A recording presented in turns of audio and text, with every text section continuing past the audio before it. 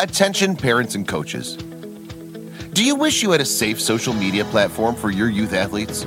Fortunately for you, there's a revolutionary new app that helps with just that. Introducing Small Player, Big Play. Small Player, Big Play app provides young athletes, parents, and coaches a user-friendly sports social media platform.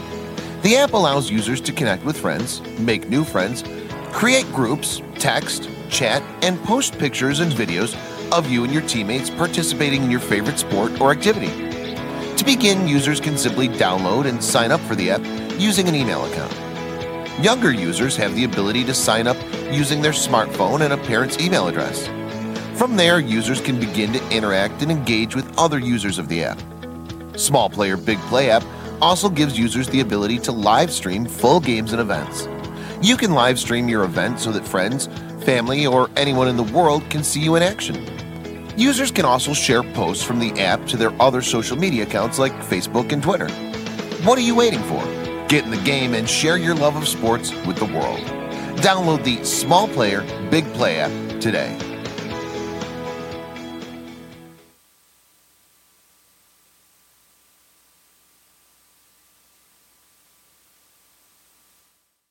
Are you ready to listen to my dad Joe and Uncle Justin talk about sports? Now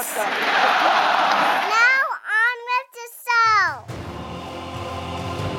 The Joe Mays and J-Raff Show is brought to you by Mays Sandwich Shop, which have been serving the greater West Lawn area delicious food for over 70 years. You are listening to the Joe Mays and J-Raff Show. Boring. A weekly podcast about sports since 2011. Don't you ever get tired of being wrong all the time? With a focus on football. Kansas City 31, San Francisco 20. Mahomes takes the snap. He's just going to throw it long for Demarcus Robinson. It is going to use up all the time. The game is over, and the Chiefs' kingdom has firmly planted its flag on top of football's highest summit. The Kansas City Chiefs are champions of Super Bowl 54. Now, here are your hosts, Joe Mays and Justin Raffoff.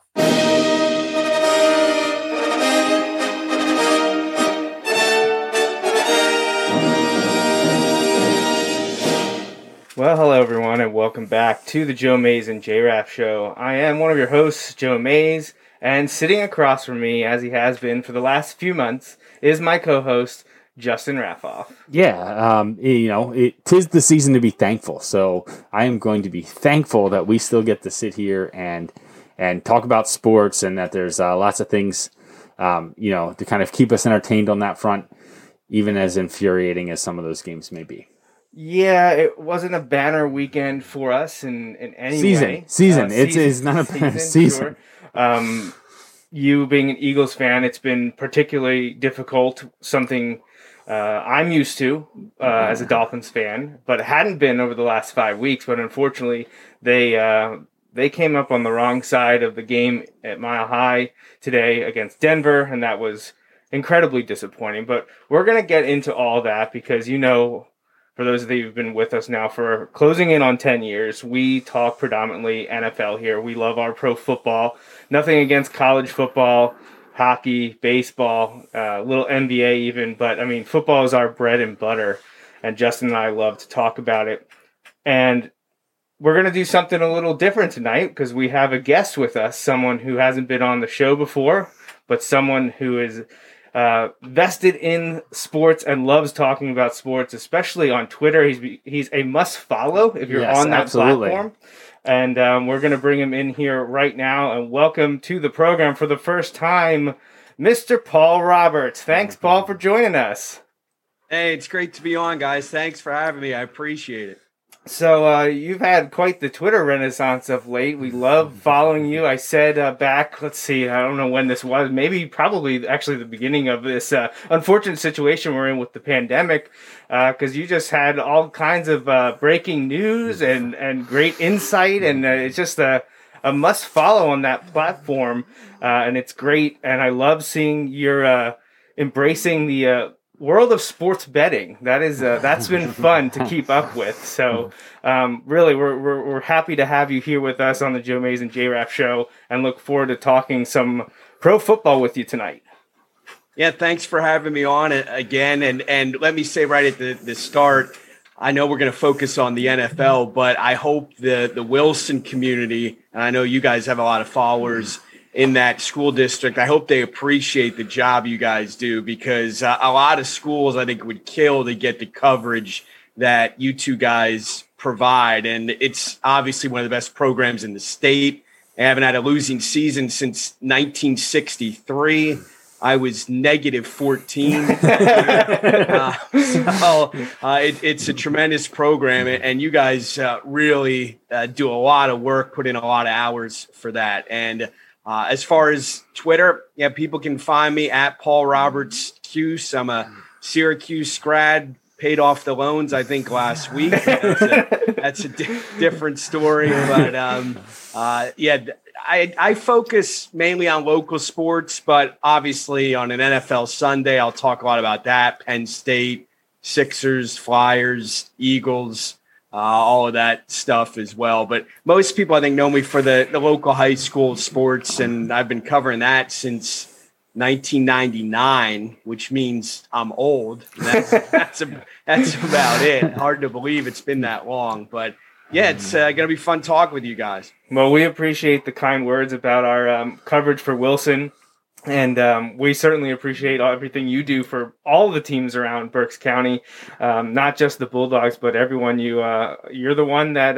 kind of lets me know what's going on outside of Wilson for sure, and a lot of the time inside Wilson. So yeah, it's great. Like I said, you want to give Paul a follow on Twitter for sure if you're into Berks County and local sports, but as you're going to hear tonight, big into pro football as well. And Paul, before we dive into the pro football, I love the Syracuse connection because, I mean, you know as well as I do, Penn State's not actually really known for their basketball program. So growing up, I kind of had to have someone else to look to. And Syracuse was the team that I kind of latched onto, and I actually was lucky enough to see a game at the Carrier Dome during Carmelo's freshman season. It was a come-behind victory over Pitt, and that was one of the best sports experiences I've ever had. Justin and I randomly will do like top 5, top 10, like moment type things, and when we went to our best in-person sports moments, that game at the Carrier Dome was one of mine. Nice. Yeah, I was really fortunate because my freshman year was 95, and I was there the same 4 years Donovan McNabb was the quarterback. And I know some Eagles fans may have different feelings, but as far as what he did in college, it was a tremendous 4-year run. Marvin Harrison was at wide receiver when McNabb was first there, and then Kevin Johnson became the number 1 wide receiver. Donovan Darius was there, who played a long time in the NFL. Keith Bullock was there. Rob Conrad was the fullback. I mean, they had some really, really good teams struggling now. I watched the game on Friday night, and that was tough against Louisville. But also my freshman year, they went to the Final Four, and I just got lucky that it was at the Meadowlands, and my dorm, I could probably throw a baseball and hit the Carrier Dome from where I lived when I was first on campus, and someone just came down our hallway and said that they're starting to sell tickets for the Final Four. So me and my buddies sprinted over there. And if people don't know, a Final Four ticket's almost like the Super Bowl. Mm-hmm. It is very hard to get. It's really rare.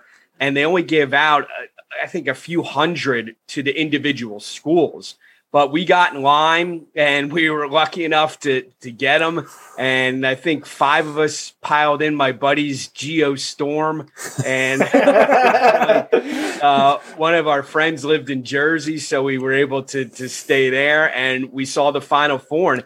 And Syracuse got to the final, lost to Kentucky that year. Might have been the best college team I've ever seen. I mean, they had pros coming off the bench. I mean, they had Walter McCarty, Tony Delk, Antoine Walker, Nazim Muhammad. They were just absolutely loaded.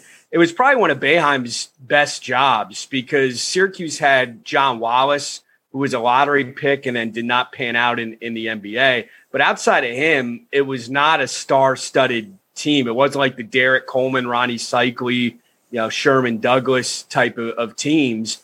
But they ended up getting to the championship game. So I was spoiled. My first year, McNabb at quarterback, and I got to go to the Final Four. That is awesome. What a great story. And just you talking about that and just pulling these names for the football and basketball players, these mid to late 90s names, you fit in very well with Justin and I because we just rattle off random names and people usually look at us like, why do you know that? Yeah. Why do you know that? I often tell people, I'm like, man, if I knew other things as well as I know, like sports memories, man, I could make a killing somewhere. Yeah, that and craft beer is about the extent of my knowledge in life. All right. Well, where to start, Justin? Do you want to dive in? Do you want to get the Eagles stuff over with? Yeah, let's rip that Band-Aid off real quick. Real quick. Okay.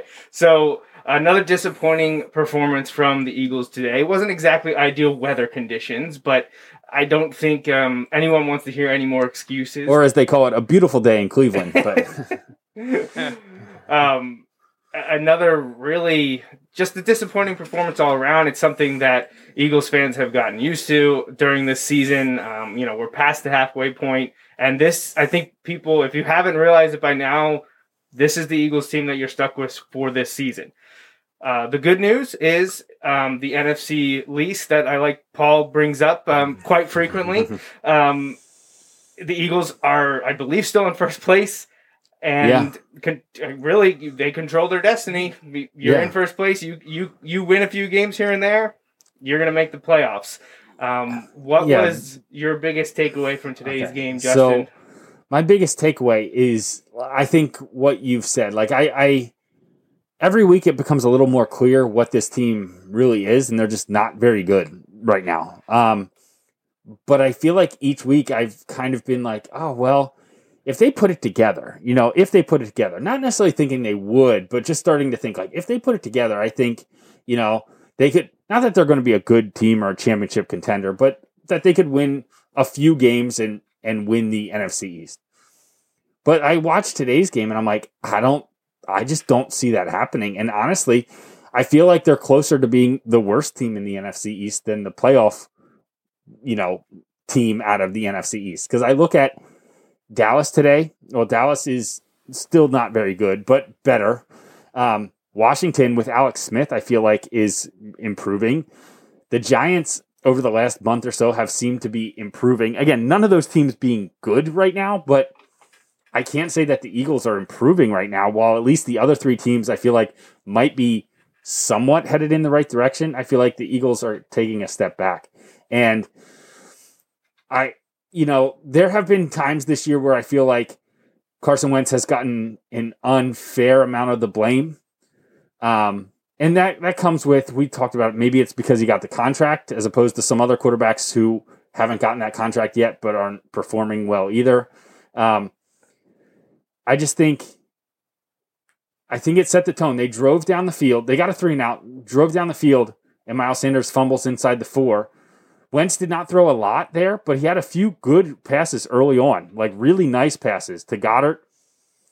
And then they had a couple turnovers, and it just seemed like he started forcing things then, and that was that. And they just couldn't really get anything going. Just way too many mistakes, and I just don't think they're very good. And what kills me is I've said this to you a number of times. I think Wentz is still the guy. I think it's just a bad year. You kind of need to regroup, and they're trying to dig out of too big of a hole that they've built in terms of how they played all year. But the issue, I think, along with the injuries that they've had earlier in the season, they've gotten some guys back and everything. But the issue is that the engineer of that Super Bowl offense isn't in Chicago. That engineer of that team is in Indianapolis. And he's the head coach there, because I'm listening to that game today and they're ranting and raving about the play calling in Indianapolis all game. In a positive way, about how Frank Reich in the second half couldn't dial up the wrong play. And he's putting Phillip Rivers in a position to win. And the Colts are looking great. And that was the problem. When Reich and the quarterback's coach left that year. They had to rehaul the offense, and there are a combination of factors. But I think Reich not being there is the biggest single factor in why the Eagles haven't been able to reproduce that offense from that year. That's my opinion. Okay. Yeah. So I think they've got lots of issues, and I don't think Howie Roseman has necessarily helped them in terms of addressing some of those issues, but the play needs to be much better. Paul, what were your takeaways from the Eagles' loss to the Browns today? Before we dive into the bigger questions that people like to talk with Doug Peterson and Carson Wentz, what was your opinion of the Eagles' performance today in Cleveland? Well, I mean, whether it's high school, college, the NFL, if you turn it over, you lose. I mean, it's really simple. And we can get into analytics and, if you're playing a 3-4 or a 4-3 or a cover 2, all this stuff. When you turn the football over, you lose. And Miles Sanders inside the 5 coughs the football up. That was a great drive. Looked like they were going to go in for a score. And then you throw a pick 6. Mm-hmm. I mean, that is a 14-point turnaround right there on those 2 plays. And if you look at the pick 6, Reagor was wide open. And I don't know why Carson hesitated. It looked like he was looking right at him. It looked like that was his read, and he waited and waited. And we've seen that for years now with Carson. And I've always been a Carson supporter, but he's going to be 28 years old next month. So it's not like we're talking about a rookie anymore. And he proved in the Super Bowl season before he got hurt, unfortunately, that he can be really good. I mean, he might have been the MVP that season. He was definitely one of the front runners there. But this season, I mean, those type of mistakes are killers right there. And if you look at the first half, last week against the Giants, and that was off a bye, so you have extra time to prepare, they had 3 points at halftime, and today they had 0. So, I mean, it's not like they were going up against the 85 Bears. Myles Garrett didn't even play today. And they still had a lot of time. The offensive line, Jason Peters looks like he's done. I mean, he was just getting abused at left tackle.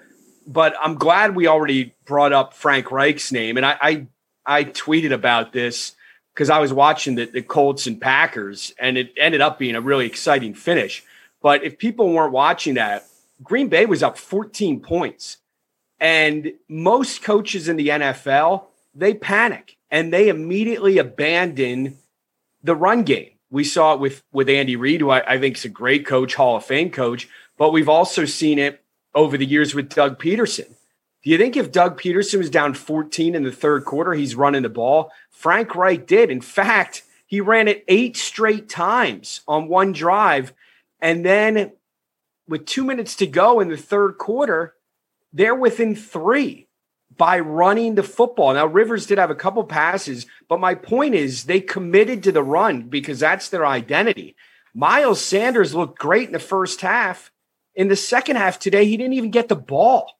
He finished with under 70 rushing yards when he was on pace for 100. And this happens over and over with Doug Peterson. He won't commit to the run. But I thought that was a great example if you saw the Colts and the Packers.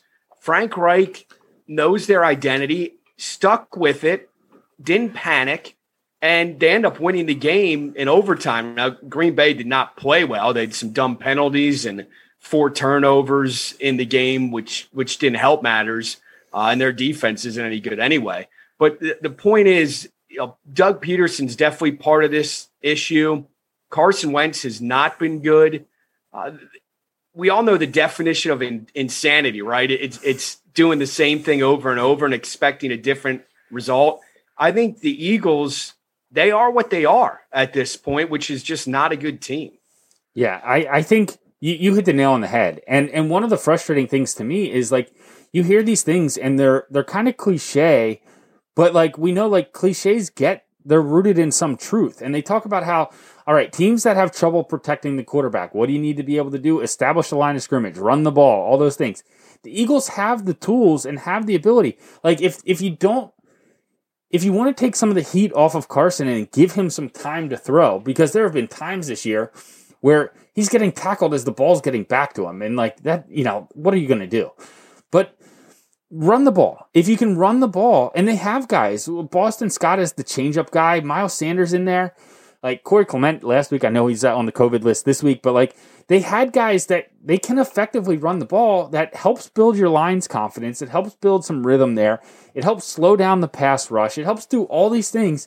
And like you said, Doug just won't do it.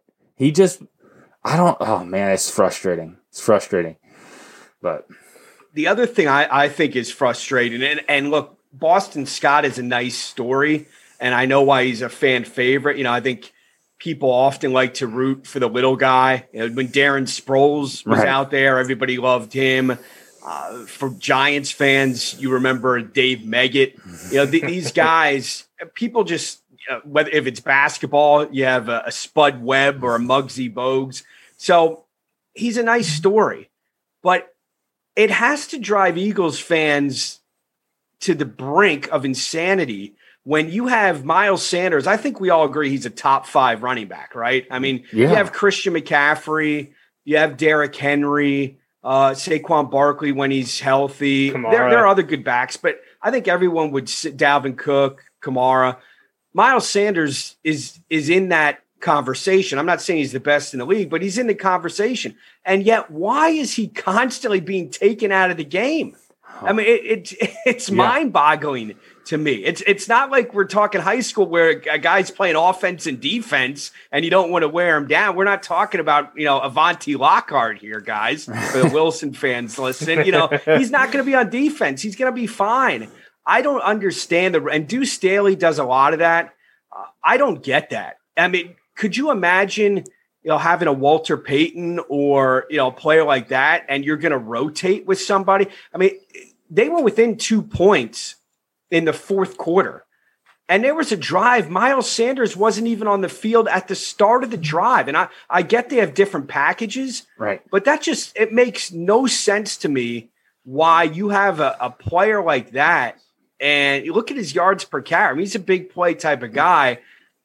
And again, it's nothing against Boston Scott, but let's be real. I mean, Boston Scott or Miles Sanders, who do you want having the ball in the fourth quarter of a close game? Right. Yeah. I think coming into this game, I think Miles Sanders was averaging over 6 yards a carry. Now, I know he missed a couple weeks, but it's almost Thanksgiving and he's averaging over 6 yards a carry.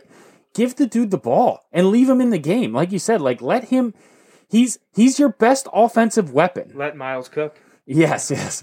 But let him go to work. Oh man, it just, and that's where it comes down to, yes, the players need to play better. 100%. There are way too many mistakes that are happening on offense at key times, on defense, all kinds of things. But it's also the coach's jobs to put your players in positions to succeed. And I know that dynamic changes a little bit as you get to the professional levels, but you look at the best teams, they put their players in a position to succeed. And I just don't feel like that's happening in lots of ways for the Eagles right now. And until that changes, I don't know that you're going to see the product on the field change, because you can change the guys in and out. But until you get some kind of rhythm and confidence, and a lot of that is systemic, I think, then I don't know that how much of a change you're going to see. And so that's why I'm not confident you're going to see a change over the next month of the season, because when you look at the Eagles schedule, it does not get any better. I think they play Seattle next week. They have to play the Saints yet. They have to play the Packers yet. There's a number of really good, they have to play Arizona yet. It just doesn't look very good. I know the last 2 weeks they play, I believe, Washington and Dallas, which may be the only 2 games on the schedule that I'm they have a shot at winning.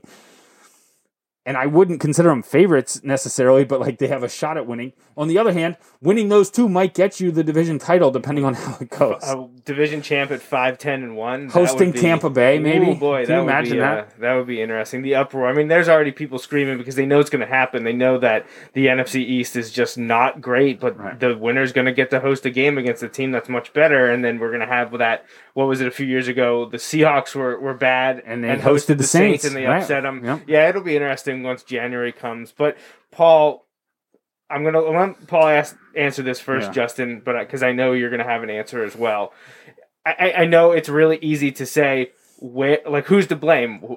Is there one reason? And I think we can all agree it's not just one reason, but is there someone within the Eagles organization that you think is the biggest problem? Is it Wentz? Is it a lack of talent, which you can say, obviously, that's Howie Roseman in the front office's job? Is it coaching? Is it Peterson? Is it positional? If there was something out there that you could say, this is probably the biggest issue with the Eagles right now, what would you pick? It's a good question. I'm glad you brought up this topic because I feel like, especially on Twitter, when you only have so many characters, and I like Twitter for the information and the news, but you're not going to have like a healthy debate or discussion on Twitter, okay? Because of the limited amount of words that you're able to use. But this often gets thrown out, and it's a talk radio topic too. Who's to blame? And it drives me crazy when I hear people say it's either Wentz or Peterson or Howie. Well, why can't it be a combination? I don't think it's just one guy. I really do. I think they all have a piece of the blame here. I mean, again, that pick six, Rager's open. Wentz doesn't throw it to him. Then there's pressure from the backside, and he throws the interception. The play calling, we talked about the lack of the run game. Well, Carson's not calling plays. I mean, how are we going to blame that on Carson Wentz? I mean, Doug's the one, ultimately, if you need to run the ball, and they look great on their opening drive running the ball, so that's on Doug. If they're thin at certain positions, look at linebacker. The linebackers they have, we could spend an hour on that. I mean, that's not an NFL linebacking core. They all look about $175 out there. They can't stand up against the run. They can't cover, but they fail to address that position in the draft. They never address it. And then you look at, a guy like Justin Jefferson and what he's doing now for Minnesota, and they took Rager right before him when Jefferson was the most productive receiver in the country at LSU. He won a national championship. He played in the biggest games. They passed on him, and look what he's doing now. How about taking Arcega-Whiteside? Who's been in the second round. Yeah. You can't miss COVID list this week, healthy first scratch and last second week. round guys. If you miss on guys in round 5, 6, or 7, nobody cares. You can't miss on those type of guys. How about Sidney Jones, who everyone said, it was a steal when they got him because he was coming off the injury. Well, he's not even in town anymore. That was a second round draft pick. So that's, Howie player personnel, but Doug not committing to the run, the 2-point conversion plays, which are just pathetic. And then Carson has to play better. So I understand for simplicity's sake why people like to ask that question, but that there's not an answer that it's one guy. I mean, that's just, to me, that's not logical to just say it's one person. And real quick on the schedule, I was looking at it today. The Cowboys are going to win this division. I know probably a lot of listeners hate to hear that. They have 4 winnable games on the schedule. The Eagles, to me, have 2. They have Seattle, then they go to Lambeau to play Green Bay. Then they have the Saints, and we'll see if Breeze is back then, but they still won today with Taysom Hill in there. Then they have Arizona on the road, and then they finish up with Dallas and Washington. I think the last 2 are winnable. I don't see them winning those other 4 games. And then take a look at the Cowboys' schedule. They could possibly get 4 wins. I don't think they will because they're not good either, although they did manage to win at Minnesota as a touchdown dog today. But I think the Cowboys are going to win the division as much as I hate to say that. Well, I mean, we're okay with that only because that's who we predicted at the beginning of the year. Obviously, we were thinking the Cowboys would be more like 10-6 or 11-5 and not awful like the NFC East is. But in terms of predictions, I'm okay with that. But I know Justin, as a diehard Eagles fan, doesn't want anything to do with that. But I mean, he's nodding over here saying he's in complete agreement with you. So before we move on to the rest of the NFL, Justin, what do you have to say? Yeah, I think, again, I agree with Paul. Like, the problem is there's plenty of blame to go around. I throw in there also, and I guess this goes on coaching, but also I know these teams have whole like player development programs, and like I feel like when was the last time the Eagles got a player and that player developed in the Eagles system, and you're like, oh man, that guy, we really developed him into something other than like college quarterbacks that we throw in there at wide receiver who can make some plays. Because like you talk about linebackers, well, they keep taking these guys that they say are project linebackers. Well, that's fine, but we don't have any solid linebackers to throw. Finish a project, right? Like when we get defensive backs, like, oh, this guy has potential. That's fine. How about a guy that can start now? It becomes frustrating. We see it along the offensive line. They take 6'8" rugby player. And don't get me wrong, or firefighter. Oh my gosh! Don't bring up Danny Watkins. That drives me nuts. Some of the guys they've had on the line, they have developed, and honestly, I think they're heading on the right path. But when you have your franchise quarterback, or you believe you have your franchise quarterback, that's not the time to just like not get anyone. And the Justin Jefferson, I think Jalen Reagor will be good, but it is tough sitting and watching guys, go out and not just him. The last few years, we talk about this every week. DK Metcalf.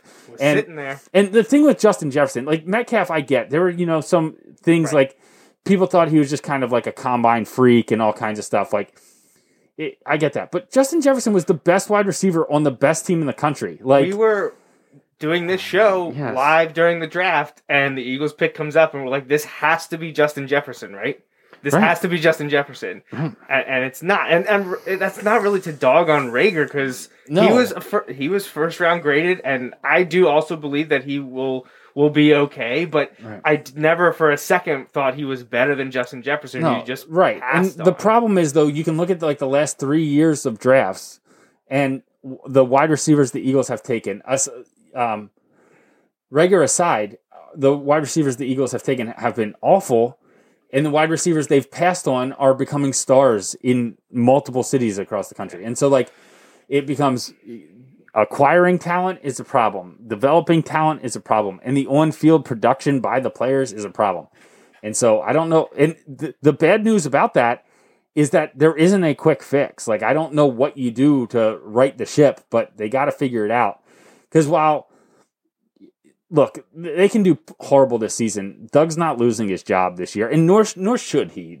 For a bad year, but his seat will be super hot next year. But if they look similar at the beginning of next year, it's gonna get hot in a hurry. And I know they've had relative stability over the last 2 decades.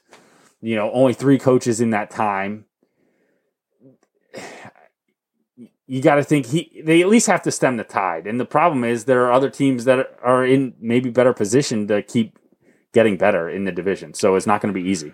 All right. We're going to have to cut it there with the Eagles talk. We could probably go for at least another hour just talking about the Eagles, but we've got less than But I didn't bring my blood pressure meds, so we need to move on. We need to move on. So, Paul, this is something that we almost never talk about. Honestly, this is probably something that comes up once a year. We talk about prop bets for the Super Bowl just for fun. But I'm interested to know, in terms of sports betting, week 11 here, what was your biggest surprise, biggest bust? What in terms of sports betting, who covered, who didn't cover? Give me the lowdown on these games that we saw today that was a surprise or something you saw people trending towards and you were saying, no way, that's not going to happen.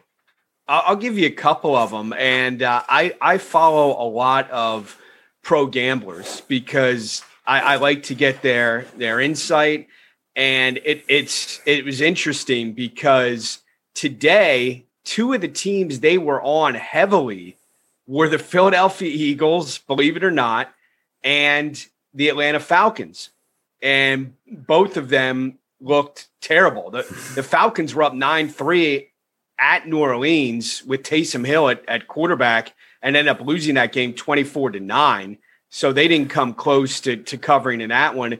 And the Eagles, even with the garbage touchdown they got late to make it 22-17, they didn't cover that one either. So a lot of really well-respected pro bettors were way off on those. Dallas, obviously, as a touchdown dog to win outright. You know, I don't know that a lot of people thought that was going to happen at Minnesota with the way the Cowboys have played. I think the Titans winning at Baltimore in overtime surprised a lot of people there. Baltimore, you really have to wonder about them now. And I think the injuries up front have hurt them. You saw in the prime time game how New England just ran the ball right down their throat. Well, that's how Tennessee loves to play. And Derrick Henry ended up winning it in overtime. He had 130 yards on the ground today. Patriots losing at Houston. I think that surprised a lot of people, not me personally. I've been bashing New England all season. And I think, listen, Belichick's a Hall of Fame coach, one of the best ever. You could probably make the case he is the best ever, but you still need talent. And that guy with the 6 Super Bowls, he's not at Foxborough anymore. He's now down in Tampa playing for the Buccaneers. So the Patriots, they don't scare you. I mean, offensively, they don't have the weapons. And Cam Newton, hasn't played very well. But to lose to Houston, I mean, Houston's run defense is garbage. And that's supposed to be New England's strength. It certainly was against Baltimore. They just pounded the Ravens in that game. Joe, I know you're a big Dolphins fan. I will say this. Sometimes I talk a lot about the opposite theory, guys. And what it simply is a fade of the public. So if I see a ton of money coming in on one team, I just go the opposite way, even though it makes no sense. And this was a great example. The Dolphins have been red hot, right? And the Broncos, nobody looks at the Broncos as a contender. They were talking about maybe not starting Locke at quarterback. And what happens? Not only does Denver cover, Denver wins outright and Tua gets benched in the game. So you have to be careful sometimes. If you're just looking at X's and O's or player matchups, the line to me tells you a lot more. And where the money goes tells me a lot.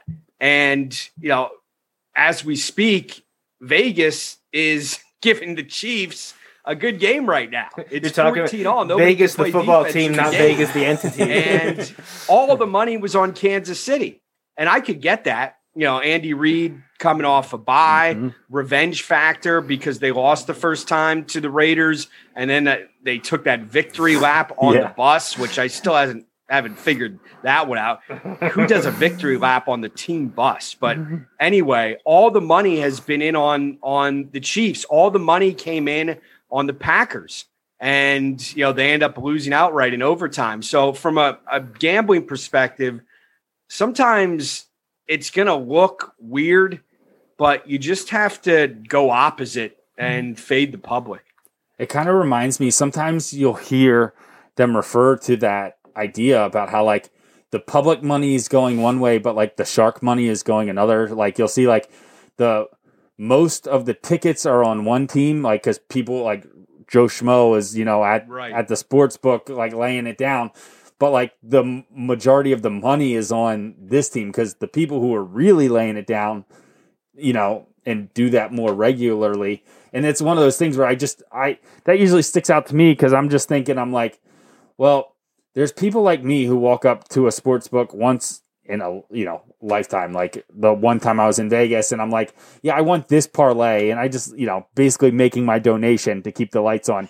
But like, and then there's people who know what they're doing. And like, yeah, I know you all the time are like, follow the line, let the line lead you. And I'm just like, yeah, don't try to outsmart it and don't think you're the smartest one in the room. Yeah, that's basically what it sounds like. Doing that. Yeah. The best pro gamblers, I'm talking about guys who do this for a living. When it comes to the NFL, they're hitting around 57%. Okay, that should give people perspective. So if you ever find someone who says how easy sports gambling is, especially the NFL, just politely nod and smile and then walk away. Don't take advice from them. You're only going to get dumber in that conversation. It is not easy. It is far from easy. But sometimes on Twitter, you'll see me throw out a fishy line.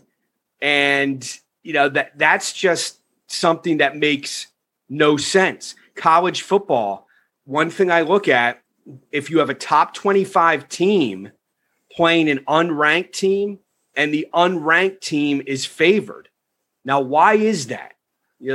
Something's fishy about that.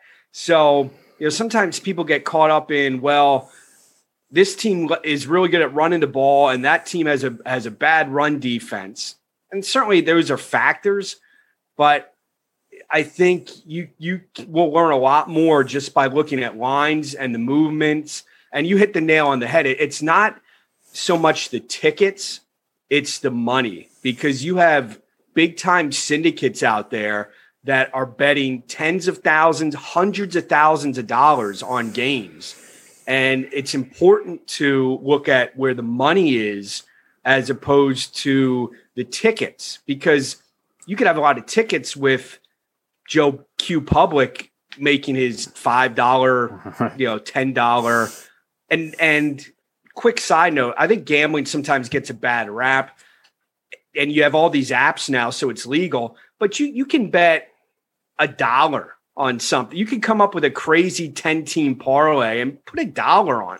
It's sometimes I think people hear gambling and they think you're going to have to get a second mortgage or something like that. I mean, you can have fun with it, but line movements and things that just look weird, those are some things that I try to look at. Excellent. Well, yeah. I certainly appreciate the insight, because like I said, Justin and I don't talk about that much. We usually don't do anything with spreads. We're straight up, by the book, easy, who's going to win, stuff like that. But obviously I know there's lots of people interested in sports gambling. Well, I think I saw something like, and it might have been for the month of October, I'm not exactly sure, but like Pennsylvania became like the third state to break a certain number in sports book money that had been bet legally because of the sports gambling apps that are now available. Yeah, it's certainly been a renaissance and a boon. So it's a lot of fun. And like Paul said, I don't see anything bad about it. Like most things,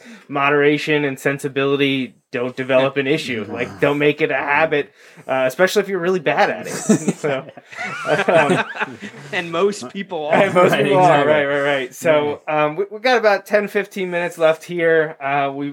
We don't need to examine every game, obviously, but I am interested, Paul, in your take on some of the teams that you think are Super Bowl contenders. So I'm going to run through the games here. We don't have to talk about them at all. We can just say pass and move along. But if we hit a game that has a team or two that you think has some positives going in their favor and could possibly make Super Bowl 55, I'd love to get your opinion on their positives and negatives. So we're going to start back at the beginning of Week 11 with the Thursday night game, which saw the Cardinals go to Seattle, but lose to the Seahawks 28-21. Anything about Arizona or Seattle stick out to you as potential players for the Lombardi Trophy? There are a lot of teams that you're going to hear me say the same thing.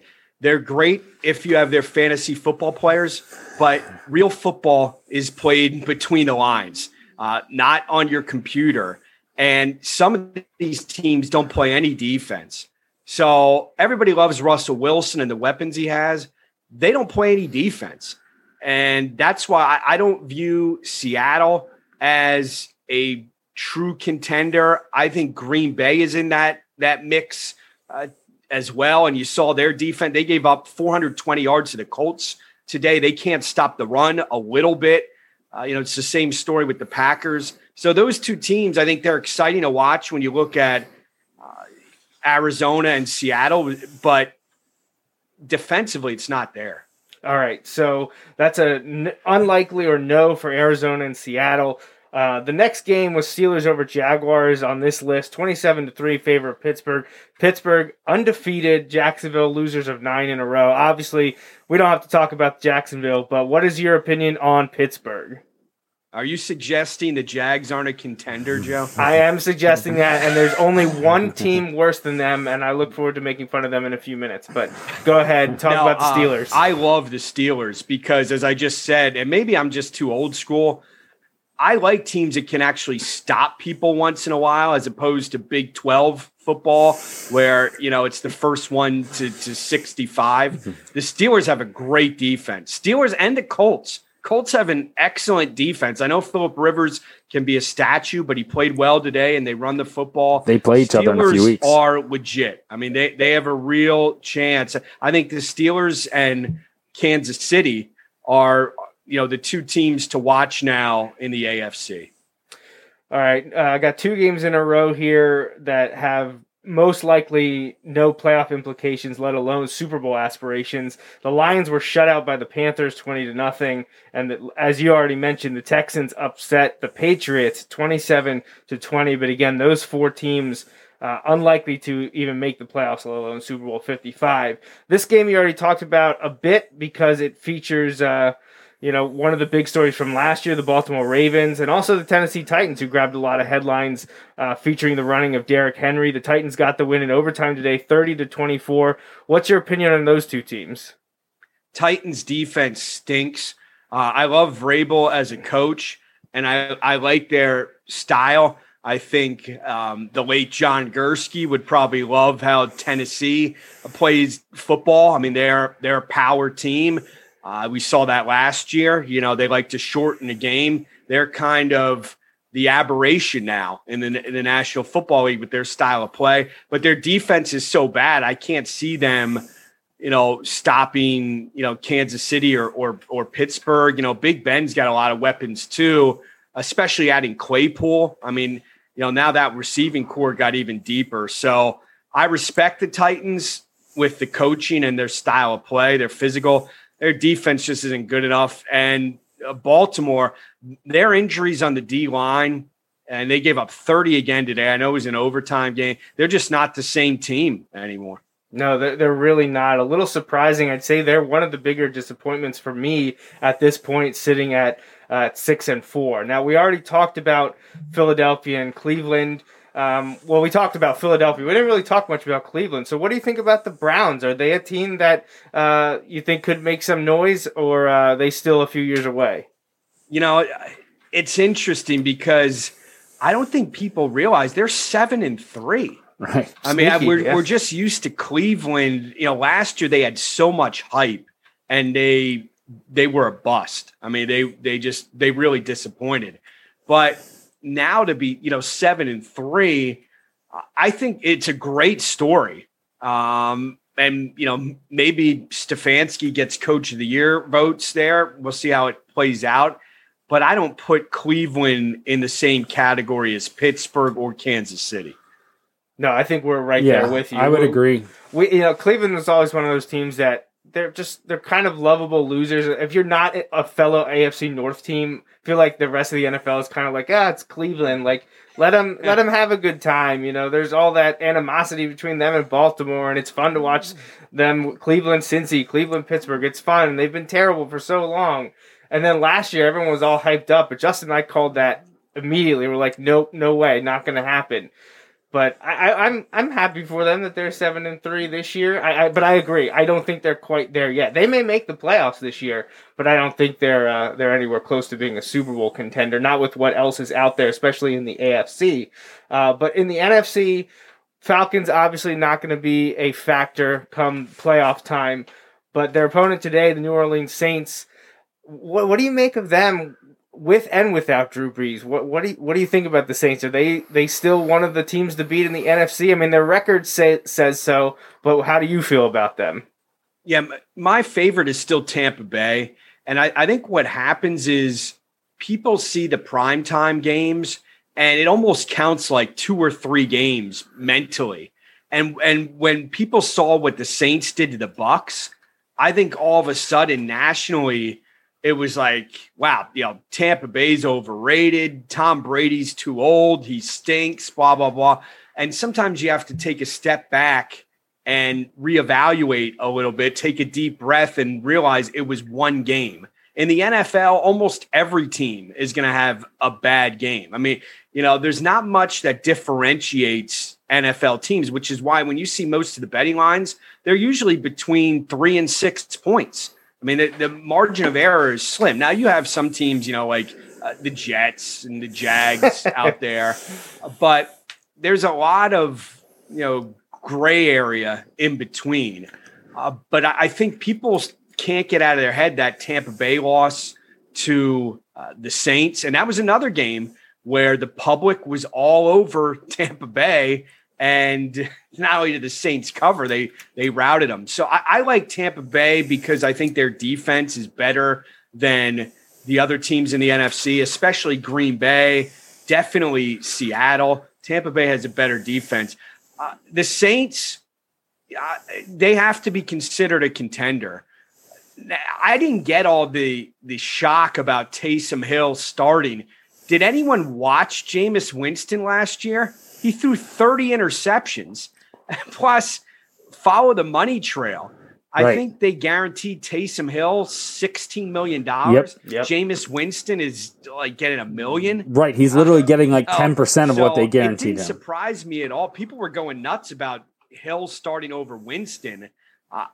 That really didn't surprise me. Heck, how many games have we seen with the Saints guys where it's a critical third down and Sean Payton takes Breeze off the field and puts Taysom Hill in? Even when Breeze is healthy, he takes him out of the game. So, Taysom Hill's a great athlete, and obviously they won today. So they're a team to watch. I think Tampa Bay, to me, I think Tampa Bay's defense a little bit better than the Saints right now. My favorite part of the Saints and Taysom Hill is that ESPN decided to allow people to play him as a tight end while he was starting at quarterback in fantasy. And I just happened to pick him up and play him at tight end today. So I had him and Deshaun Watson in my fantasy matchup. So I felt pretty good. Had a pretty good fantasy day with the two of them. So not much to say about Cincinnati and Washington other than the unfortunate injury to Joe Burrow. That's really disappointing. He was having a fabulous rookie season, definitely in the conversation for Rookie of the Year, and just kind of picked up right where he left off at LSU, which is crazy to think about. But he was a bright spot for Cincinnati this year, and to see him get injured is just not good, obviously, for him or the team, but for the NFL when one of their young stars goes down. Yeah, that's for sure. And talking about the gambling side, there's tons of prop bets out there, and people like to wager on MVP or Rookie of the Year. Well, now if you have Justin Herbert from the Chargers, had a great game today. That ticket looks a lot better right now. It's obviously unfortunate that Burrow got injured, but from that perspective, and Herbert put up some big numbers today. Yeah, he certainly did, and that's the game we're on next. Is the Chargers defeated the Jets 34-28. I think we're all in agreement that neither of those teams is a danger come the playoff time from making the Super Bowl at all, especially because the Jets are winless. I just want to point that out. The Jets are awful. They're terrible. As a Dolphins fan, I hate the Jets, and I said many times coming into this year that I thought they were the worst team in the NFL, and I'm glad they're proving my point right now. But really nothing else to say about the Jets. Chargers, yeah, it's all about Herbert, and he has looked really strong, and now he probably is the odds-on favorite, I would think, for Rookie of the Year with Burrow going down. He has an easier path to it, at least now. It's unfortunate it has to come that way, but he has looked very good. So the Chargers could be a team then on the rise in the future if they can get some of the other issues figured out week to week. And if they get a new coach, Anthony Lynn is a nightmare. I mean, in game management, I don't get why these teams don't hire someone specifically just for game management issues, like when to go for 2 or when to go on 4th and 1 or 2. But Anthony Lynn in those decisions, he's just brutal. Or like even how about today when they're going to take the safety to end it, and they do it, but they do it with 1 second left. So then they had to take the free kick at the end. Now, it didn't matter. They stopped the Jets. The Jets didn't even actually get a lateral off, which is very Jets-like. But, like, how... Like, and I understand they were coming, but, like, that's where you need to have a plan to make sure you run all the time off the clock. Like, oh, my gosh. Especially if you're the Chargers and you find ways to lose games. Like, that's something you should be aware of. But So, just a couple games left here. Unfortunately, my Dolphins came up short today out in Denver, and I feel like I could see it coming, but it wasn't strong enough to pick against them just because they had been on the 5-game roll, and they've been winning in a variety of ways. They usually had 2 of their 3 phases clicking. Unfortunately, the defense wasn't doing it today, and the offense wasn't there at all. Tua ended up getting benched at the end of the 3rd or beginning of the 4th, and it looked like there might be some Fitz magic as he led a field goal drive and surpassed Tua's passing numbers in like half a quarter. But then right near the end of the game, when he had him in the red zone, he did throw an interception that sealed it. So Dolphins get knocked off, and that probably puts a dent in their playoff futures. Obviously, I don't think anyone thought either of these teams was Super Bowl worthy this year. But as a Dolphins fan, despite the loss, I still am very optimistic. I love Brian Flores, and I can't wait to see what they're able to do over the next few years, as long as Tua can continue to mature and develop in the NFL. Yeah, and I know he got benched today, but I think I've seen, and it's a small sample size, but I've seen enough where I think he has a bright future. And Brian Flores did say after the game he is going to start next week. So, I think they were just looking for a spark because they were still in the game. And obviously, Fitz Magic has that nickname for a reason, but the Dolphins have been very opportunistic, a lot of special teams plays, block kicks, turnovers, things like that. And pro gamblers will say that's not sustainable. And I think, they just got caught up in a bad spot today. But as for Tua, I think he's going to be a solid quarterback. I hope so. It's been a long time since I can say that as a Dolphins fan. Dan Marino, I have right? a lot of hopes over the years. But yeah, I grew up watching Dan Marino play, so I would love for Tua to be able to take over. And I was happy about the first few weeks, but a little setback today. But it's still early in the cycle for the Dolphins. I think people were thinking maybe next year they could start to make some noise. So I'm okay with what's going on. Just wish they could have gotten that W today. You mentioned, Paul, earlier how the Cowboys went to Minnesota to beat the Vikings. I don't think either of these teams have any shot at winning anything. Obviously, the Cowboys at least have a chance at making the playoffs because of the NFC East, but I don't think we need to spend much time talking about them. And you did already mention Packers and Colts. That Green Bay you think is, they're a good team, but because their defense is so terrible, you don't see them as too much of a threat come playoff time or Super Bowl 55. But the Colts, great win today. Obviously you and Justin talked about Frank Reich and his coaching prowess, and they have that great defense you talked about. So is Indianapolis someone that you consider a threat in the playoffs in the AFC? I'll say this: I would not want to play them. I mean, that's for sure, because we always hear defense travels. They have a really good defense that's going to keep them in the game. They completely shut down Green Bay in the second half of that game. Now Rodgers pulled out a tremendous drive with a minute and a half left to get him a field goal to tie it. He had one incredible deep ball over the middle that he threw from out of his own end zone, and they got a field goal there. But the Colts nowadays everybody has, 15 different fantasy teams, and that's all we pay attention to. The Colts are not what I would call a sexy team. The Packers are, and people become enamored with, the fantasy points that Rodgers and Adams and Jones and these guys put up. But I don't buy Green Bay. And I said the same thing last year, that I thought they were a fraud of a team as far as, they're going to have a good record. Part of that's the division. I mean, they get to play, the Bears and the Lions. Vikings aren't good this year. So I think their record gets inflated, but you can't trust them to stop anybody.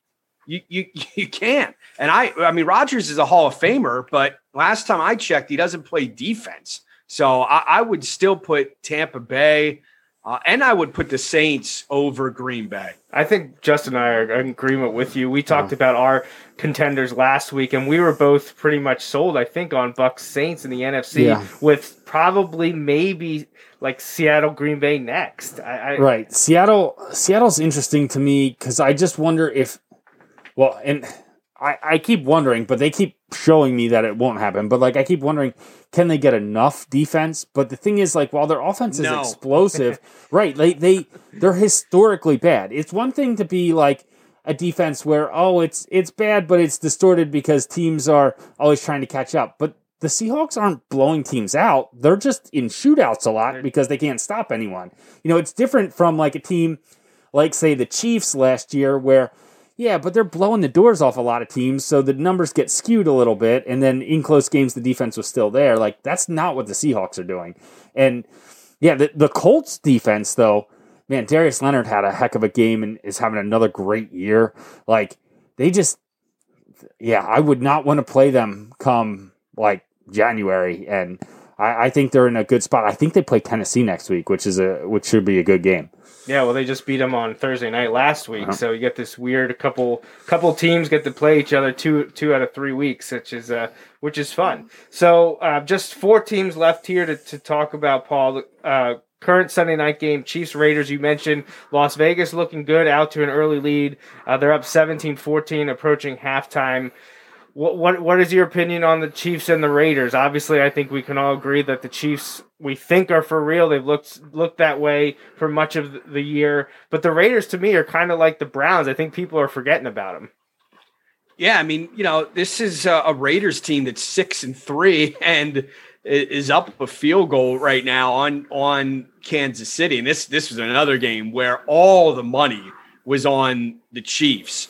And now you see it might not be that easy. I mean, they can score quickly and there's still a half to go. So we'll see what happens. But the Raiders are a team, they're kind of similar to a Seattle and a Green Bay. Offensively, they'll score. I mean, they have weapons. And Nelson Aguilar, Eagles fans may not want to hear it, but he's had a nice season for them. They have a really good tight end. They can score, but they're another team. I don't trust them to get a stop. And Kansas City, while I don't love their defense, their offense is so good. And Andy Reid is such a good play caller. They're still my favorite to win it all. I don't think Justin and I disagree with you. We both have been on Kansas City preseason and during this year, even with that loss to the Raiders earlier this year.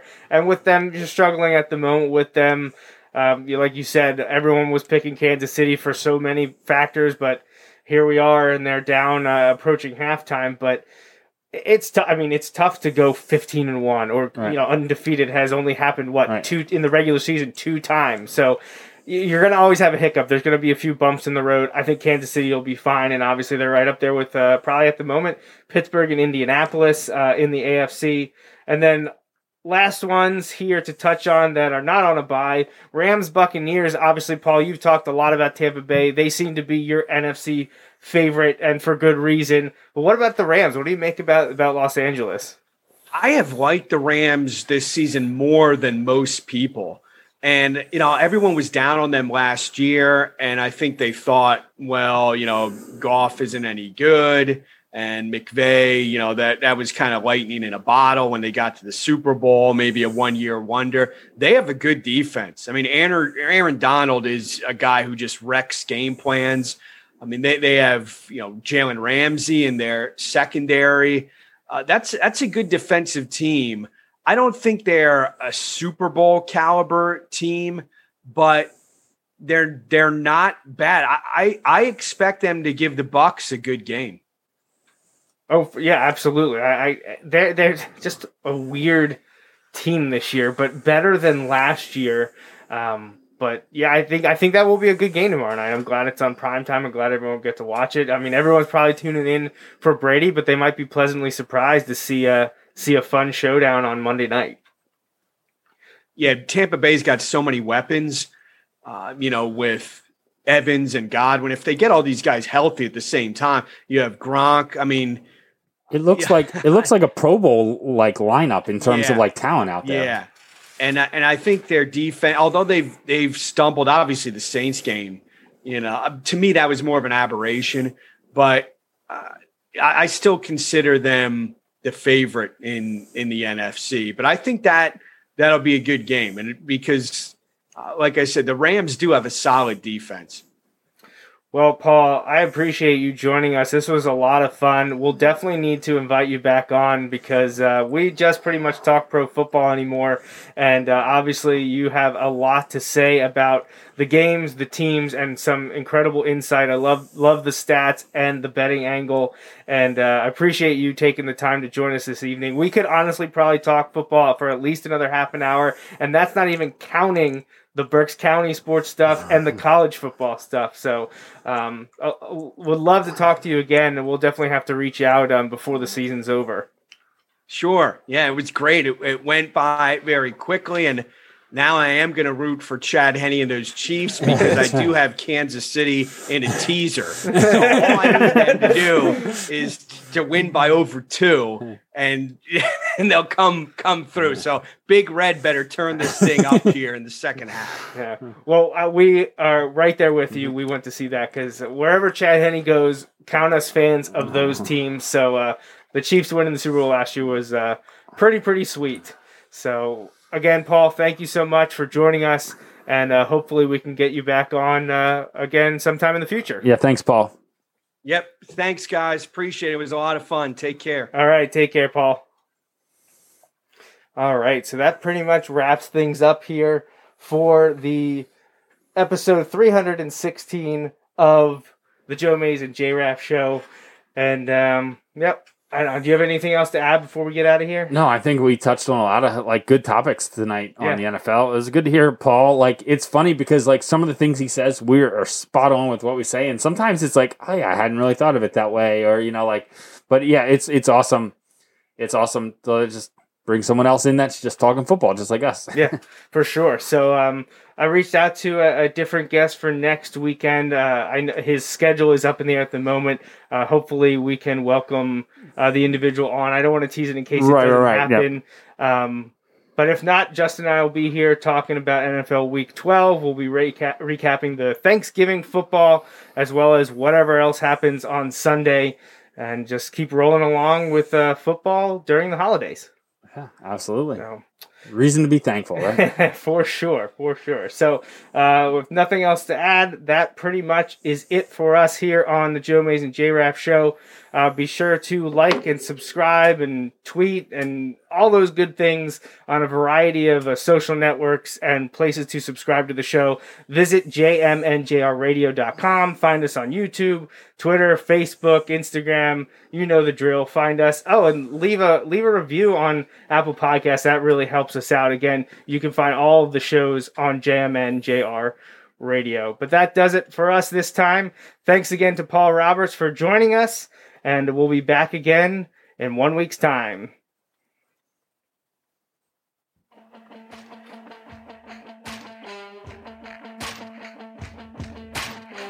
That's a wrap on this episode of the Joe Mays and J-Raff Show, brought to you by Mays Sandwich Shop. Woo-hoo! You can watch each weekly episode live on Facebook, Periscope, or YouTube. Be sure to like, follow, or subscribe to the show on Facebook, Twitter, YouTube, SoundCloud, Apple Podcasts, and Google Play. You can also rate and review us on many of these platforms as well. We'd love to hear from you. Send your emails to the Mays Sandwich Shop inbox at joemaysandjraff@gmail.com. The Joe Mays and J-Raff Show is a part of the JMNJR Radio Network, home to other productions such as The Bulldog Hour, Tangents with Friends, and Nat Chats with Dad. Until next time.